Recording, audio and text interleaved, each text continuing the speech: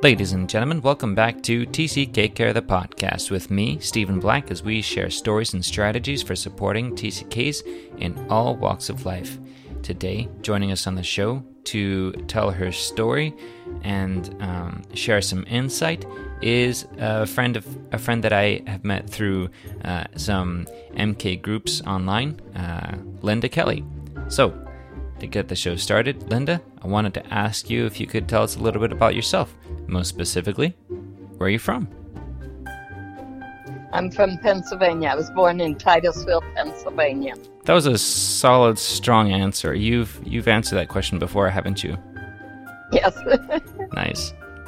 And then where all did you grow up?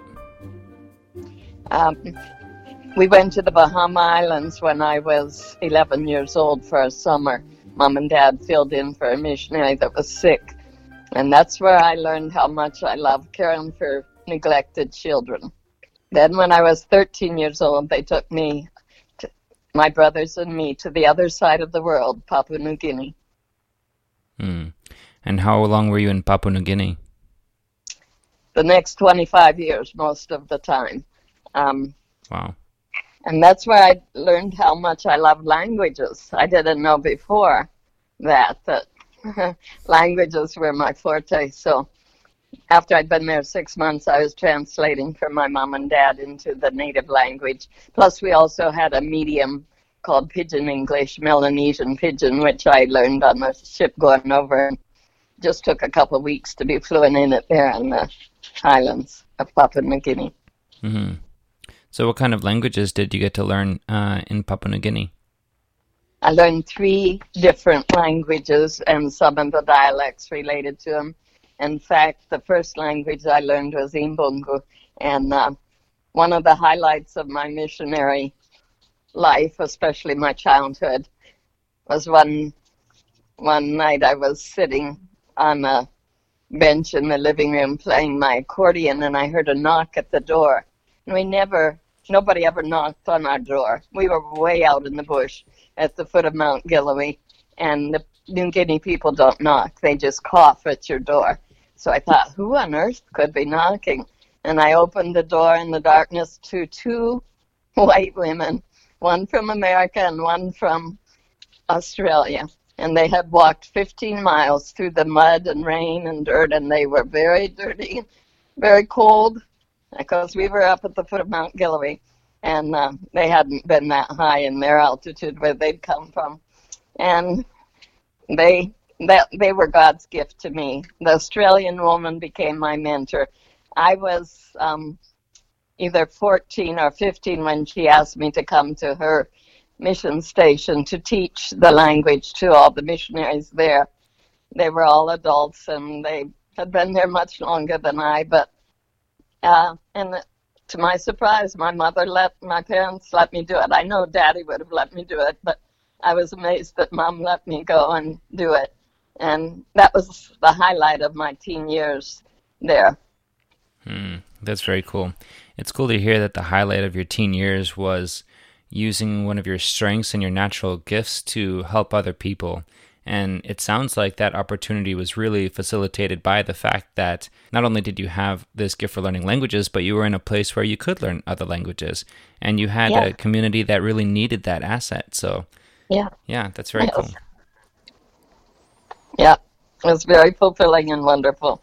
Yeah. Still a very meaningful part of and wherever I go. Last year in Jerusalem and Israel, Netanya, I got to say the Lord's Prayer in Hebrew to different people. And I can't tell you what it means when you speak their language. It was a Russian lady, 2 Russian ladies that asked me to do it. And I first said it in Russian with them, and then I said it in Hebrew, and they hadn't known that it was in Hebrew.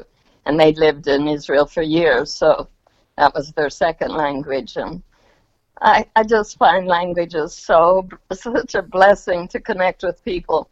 When I sit in Greece, Thessaloniki, Greece, in the church there, and they put the songs in Greek on the screen, and I sing in Greek, it seems like I'm in heaven. It just seems, I can't wait I just feel like it's heaven below to worship and sing in Greece. Oh, that's fantastic. Do you still have any of your Papua New Guinean languages from your childhood? Yes. Hmm. Do you think you could share something with us? I just asked because I know that there are going to be listeners to this podcast who may know some of the languages that you speak, and I think it'd be really cool if you could share with them. Okay. The Lord's Prayer in Imbungu is Grinyongara Nuogleva Namorno, Nunge Imbi Oglamogopil, Nunge Tagapiopil, Nunge Konapin Ebenatera no Minete Amil, Karakangi Kongonomanda di Gotendivio, Ukupuko Keri Terramogoma, Kumakanako Kondo Kogoyo, Itipo Imbo Grupo Grignon, Ukupuko Keri Terra Medelma, Akumakano Kondo Koromogo. Medelma Tedi Grigno Megonapu, Yunago, Keri Pugum, Digno Wendo Divi, Akana Medelwa Nunge Mendipogo, Combo Makini, Tondo Kokini, Imbiogo Mogo Vidiluku, Akin, Tagi Tagi. Amen. Amen.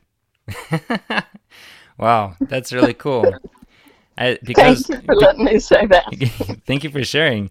Because we're doing a video conference, I can see your face and kind of follow along with the expressions of the language. But other than that, I would have been lost. Sounds like a very multisyllabic language. Has some sounds in it that we don't have in English. Yeah. And they are fricative L's and velar L's. And if you just say flapped L like we have in English, they say you're just talking baby talk. Nice. So you've already shared some of the highlights of your experience growing up as far as learning languages, not only in Papua New Guinea but learning languages all over the world, and Israel and Greece, and being able to share that with different people. And it sounds like that's something that's continued throughout your life, not just something that was limited to your childhood in Papua New Guinea. So that's really cool. Yes, I went to Ukraine to teach 3 different years in a row in the 90s, and I studied Russian for 3 years, so that helped me. And when I taught Greek over there, so I made a Greek to English to Russian lexicon for my students, because there wasn't one in those 3 languages. Mm-hmm.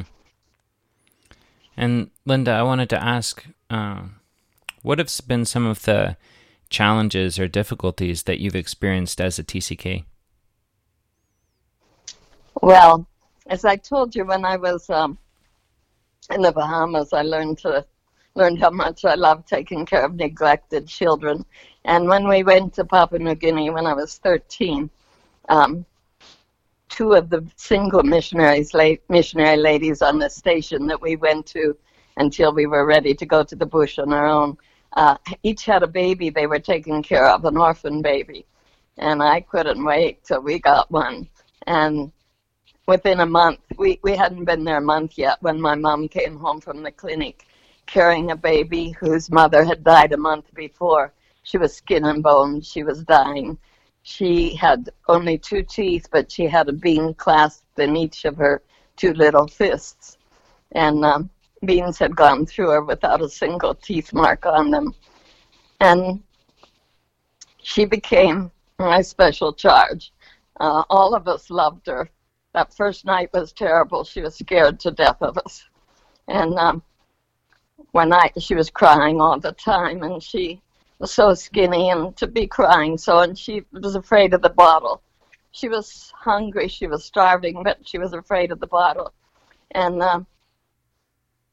Mom set me to giving her a bath, and she went to the other ladies, missionary ladies, to get some diapers and clothes that they had finished with.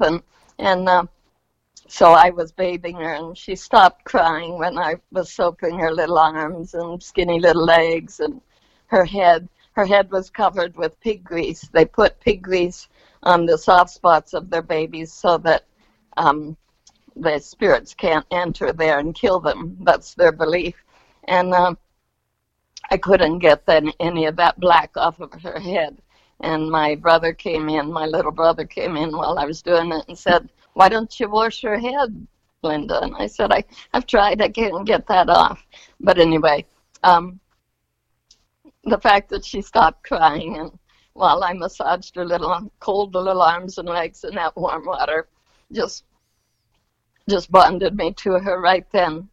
Well, she learned to walk and talk, and she grew fat and healthy. And we were up in the mission station alone, and we had 5 orphans at this time, and Mom just couldn't get enough sleep. Mom was working so hard, teaching in the morning, nursing in the afternoon, and doing so many things. And she wasn't getting enough sleep. So she said, would I take care of an orphanage would I live in an orphanage with the babies, with the children, if they built one for me? And I said, sure, so that Mom could get more sleep. So they had built this orphanage for me, but before I moved down there, Mom said she was giving me a rule that I couldn't take the babies to bed with me. I had to get up and take care of them in their bed and come back. But one night, we knew Jeannie had whooping cough. And one night I got up with her so many times I couldn't, just felt like I didn't have the strength to get up again. So I took her back to my bedroom because I didn't want to leave her crying. And I laid her down beside me, and she turned. I was on an air mattress, and I fixed a little pallet for her on the other side of the air mattress and laid her down there, and she turned over on her tummy and went to sleep. And a little bit later, she was saying, ah, ah, ah. And I said, Jeannie, I'll have to put you back in your bed if you don't be quiet. And she didn't stop it, so I got up to put her back, and I saw that her diaper pin was open. And I think I started crying. Anyway, I apologized to her, and I re-diapered her and laid her down beside me again, and we both went to sleep. And in the morning, she was still sleeping, I thought, so I ran up to my parents' house for breakfast, and I said to my mother, Jeannie didn't eat any sweet potatoes last night. She only let me feed her the broth. And Mom said, well, bring her up. Before I go out to the doctor, I will see if her throat's swollen. And I went down to get her. My mom was very sick. Her knees were so swollen she couldn't walk. She was, Dad and my older brother were carrying her back and forth to bed and to the table to eat. And we didn't know what it was. Anyway, we had sent word. We didn't have a vehicle. We had sent word to the government station, would a medical orderly come and get Mom? And so they were coming. They said they would come on this morning. So Mom told me to run down and get Jeannie. So I went and picked her up, and her face looked dark. And I laid her down on my air mattress, and I screamed for Wamiambo, my little friend that helped me in the orphanage, who didn't have her. She was fatherless. Her mother was alive. And Wamiambo came into my bedroom and just looked at Jeannie and put her hands over her face and started crying. And I ran out of the orphanage screaming, Jeannie's dead, Jeannie's dead. My dad still had his leg in a cast. He had broken his leg cutting trees in Pleasantville, Pennsylvania, in the woods there. And when he took Jeannie in his arms, and he went running back to the house to my mother, where she started artificial respiration. But because Daddy was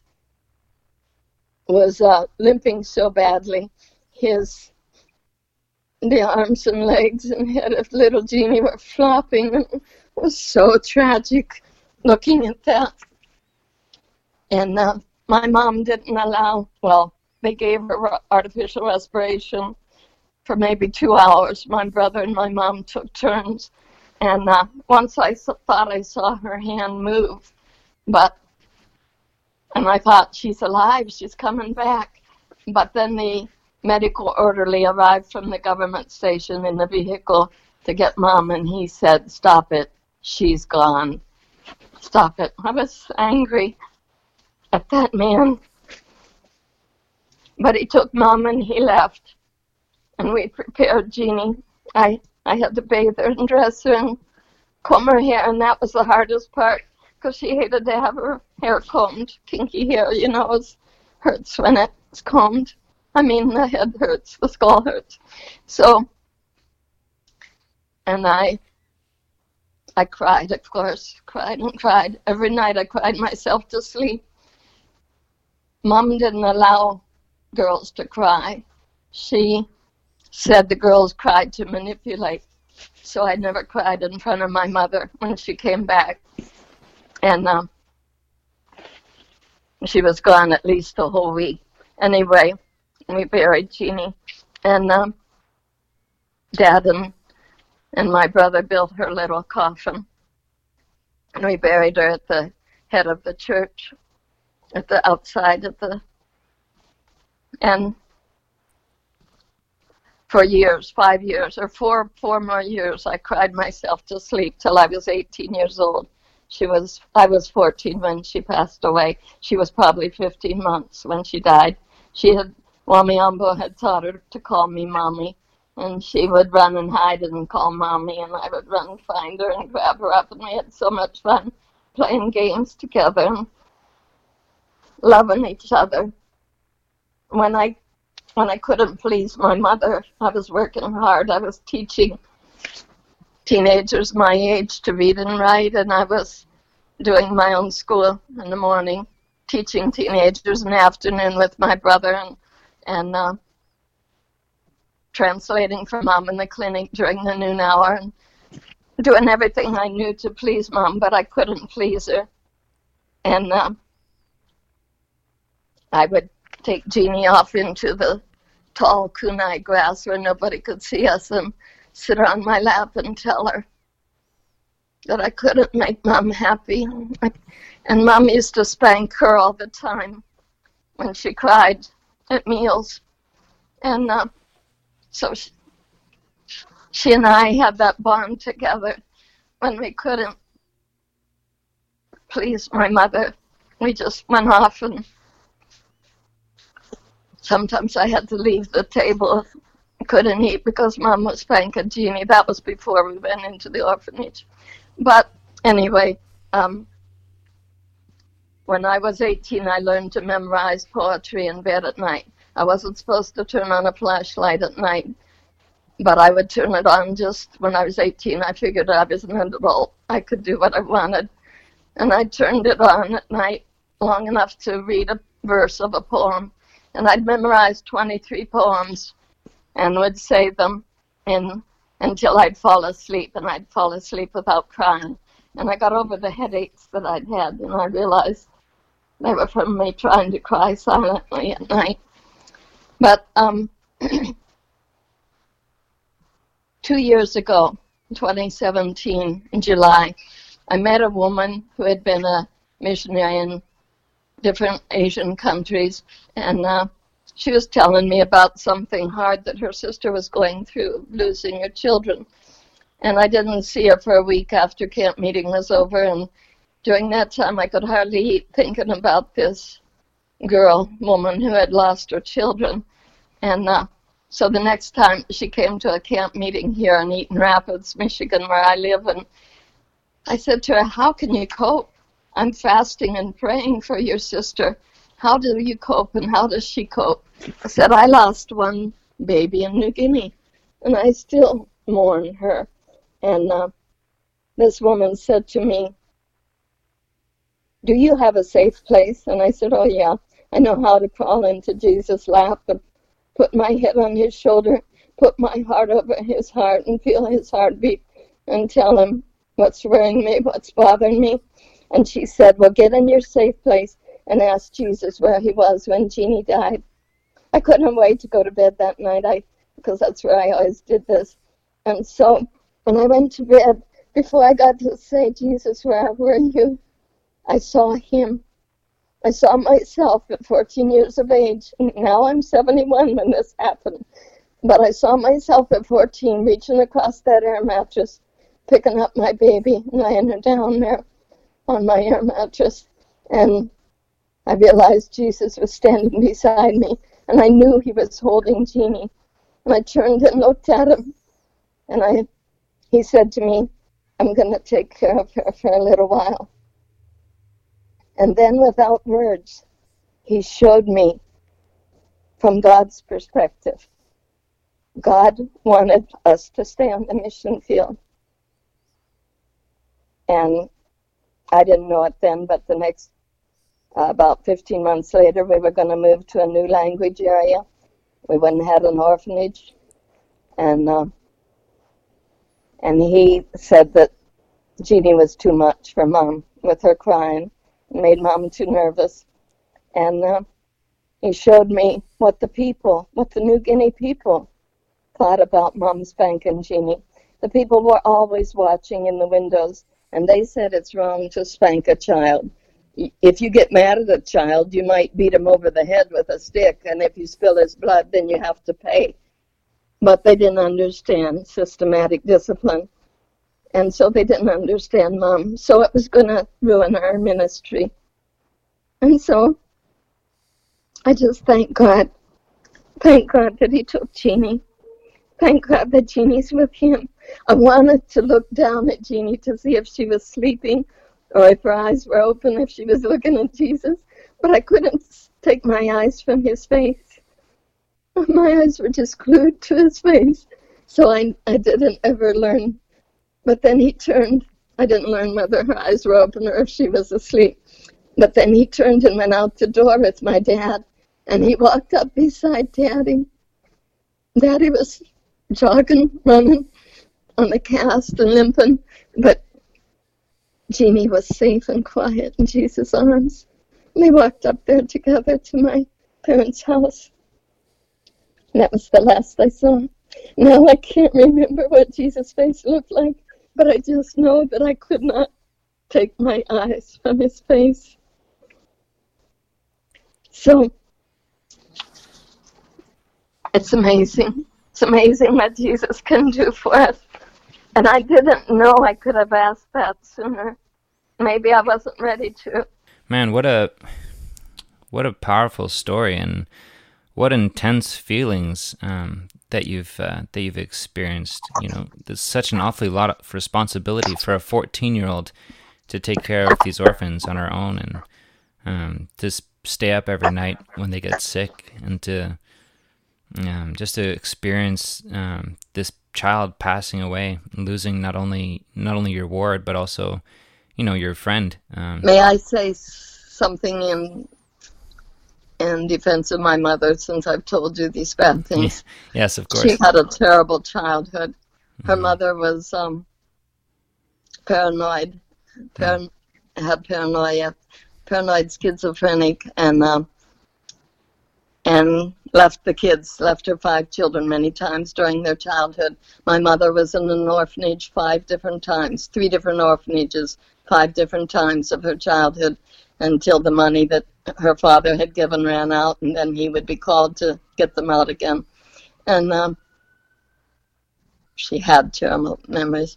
When she was 8 years old, her grandfather died, and her grandmother, her father's mother, took them into her home and her son back. And from 8 to 13, Mom was the middle child, 2 older sisters, 2 younger brothers, and loved by her grandmother. And when the other kids would leave to go do something, she would always stay home with Grandma. And her grandmother wanted her to inherit her property, and especially her apple orchard, which we tried to buy after Grandpa died, but we weren't able to, my husband and I weren't able to procure it. She'd already sold it. So, but anyway, my mom suffered terribly. When she was 13 and her grandmother died, she went to live with her mother.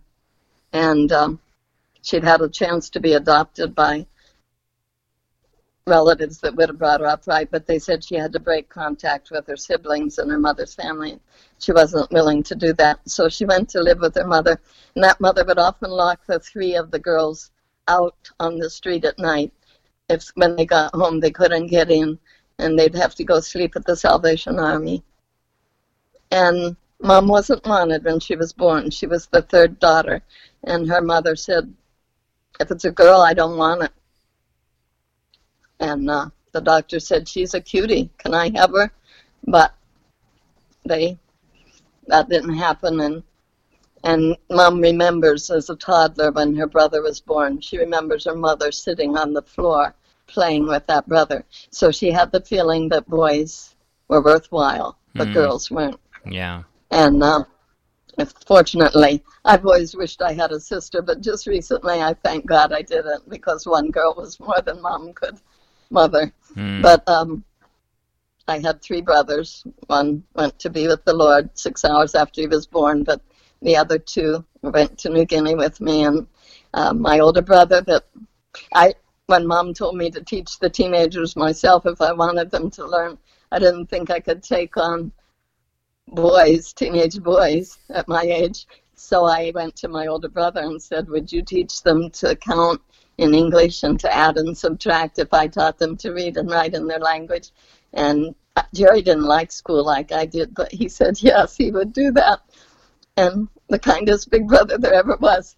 So, and we never had one behavioral problem. We taught for 2 years. We taught those young people. And nobody ever gave us any problem. Those boys, I've taught delinquent boys here in America, and they're a hard job to teach. But those boys just were so happy to have a chance to learn. They never gave Jerry or me any problems. And that was God's doing too, you know. My parents including us in the work. It was so important. Yeah.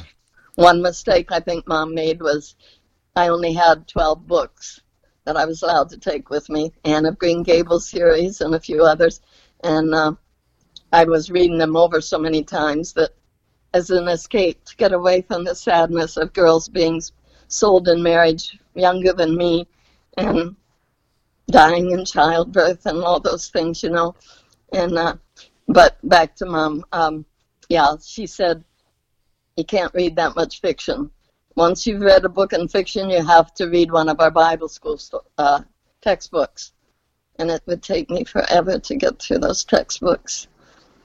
And so I didn't have that escape. And I had what they thought was a nervous breakdown my first year back in America.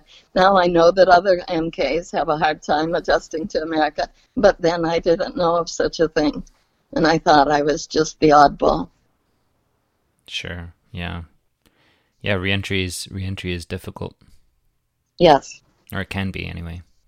So, Linda, with all the things that you've experienced in your life, you know, the responsibility of teaching and serving alongside your family overseas, and losing Jeannie, and not only that, but going back to the history of your family and the things that they've experienced as well, that has led to all this heartbreak and all this difficulty of trying to be the best family that you can be and the best people that you can be, and to love others and serve others when you have your own burdens to bear. What would you say to other TCKs who resonate with some of the sadness in your story? Where do you find healing and growth?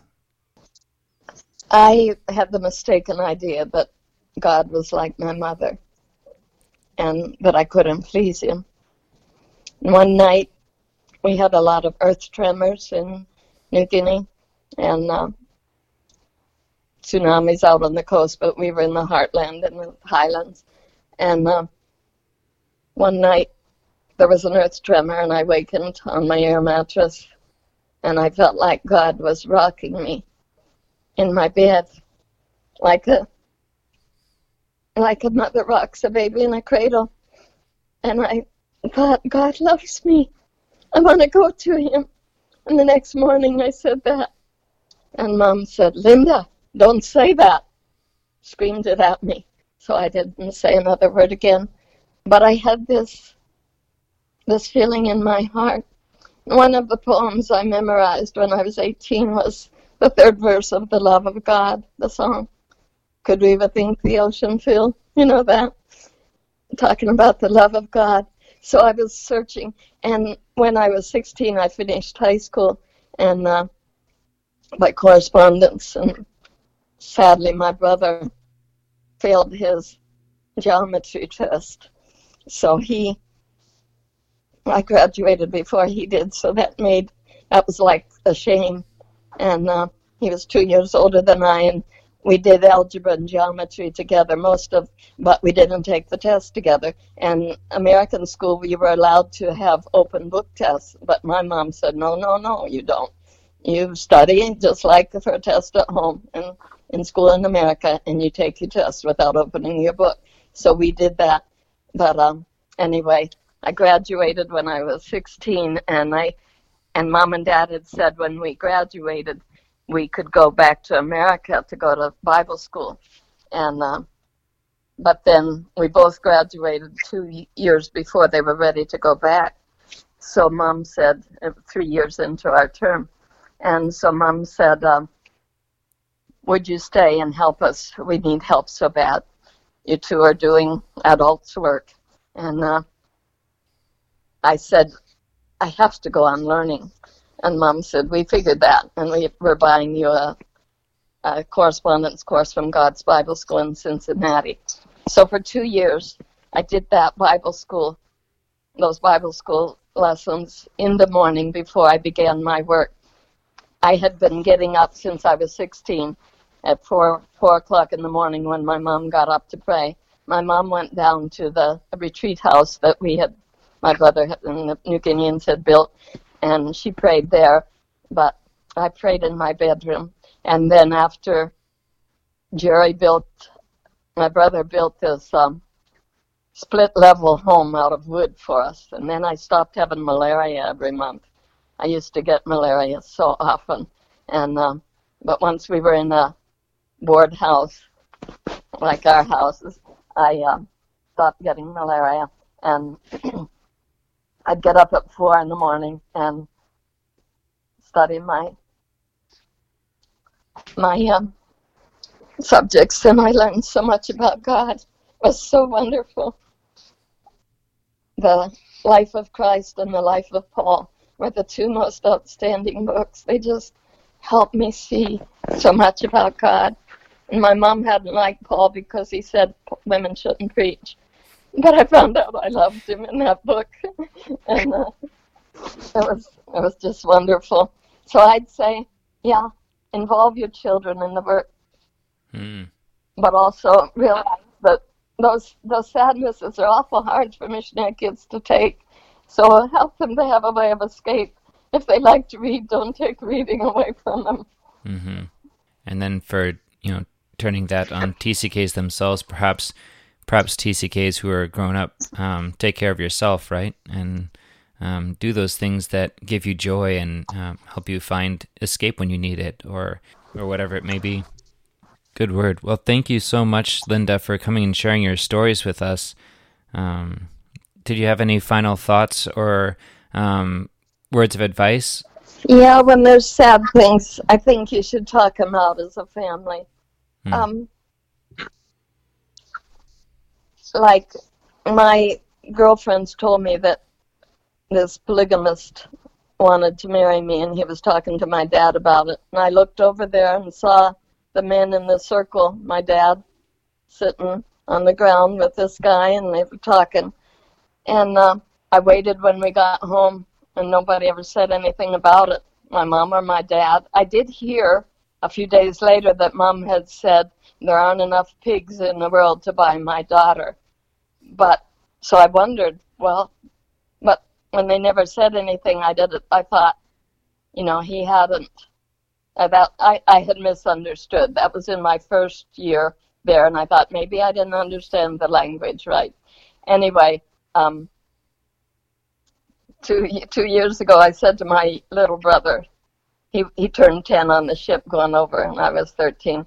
I said to him, did you ever hear anybody besides our mother one time preach against bride price?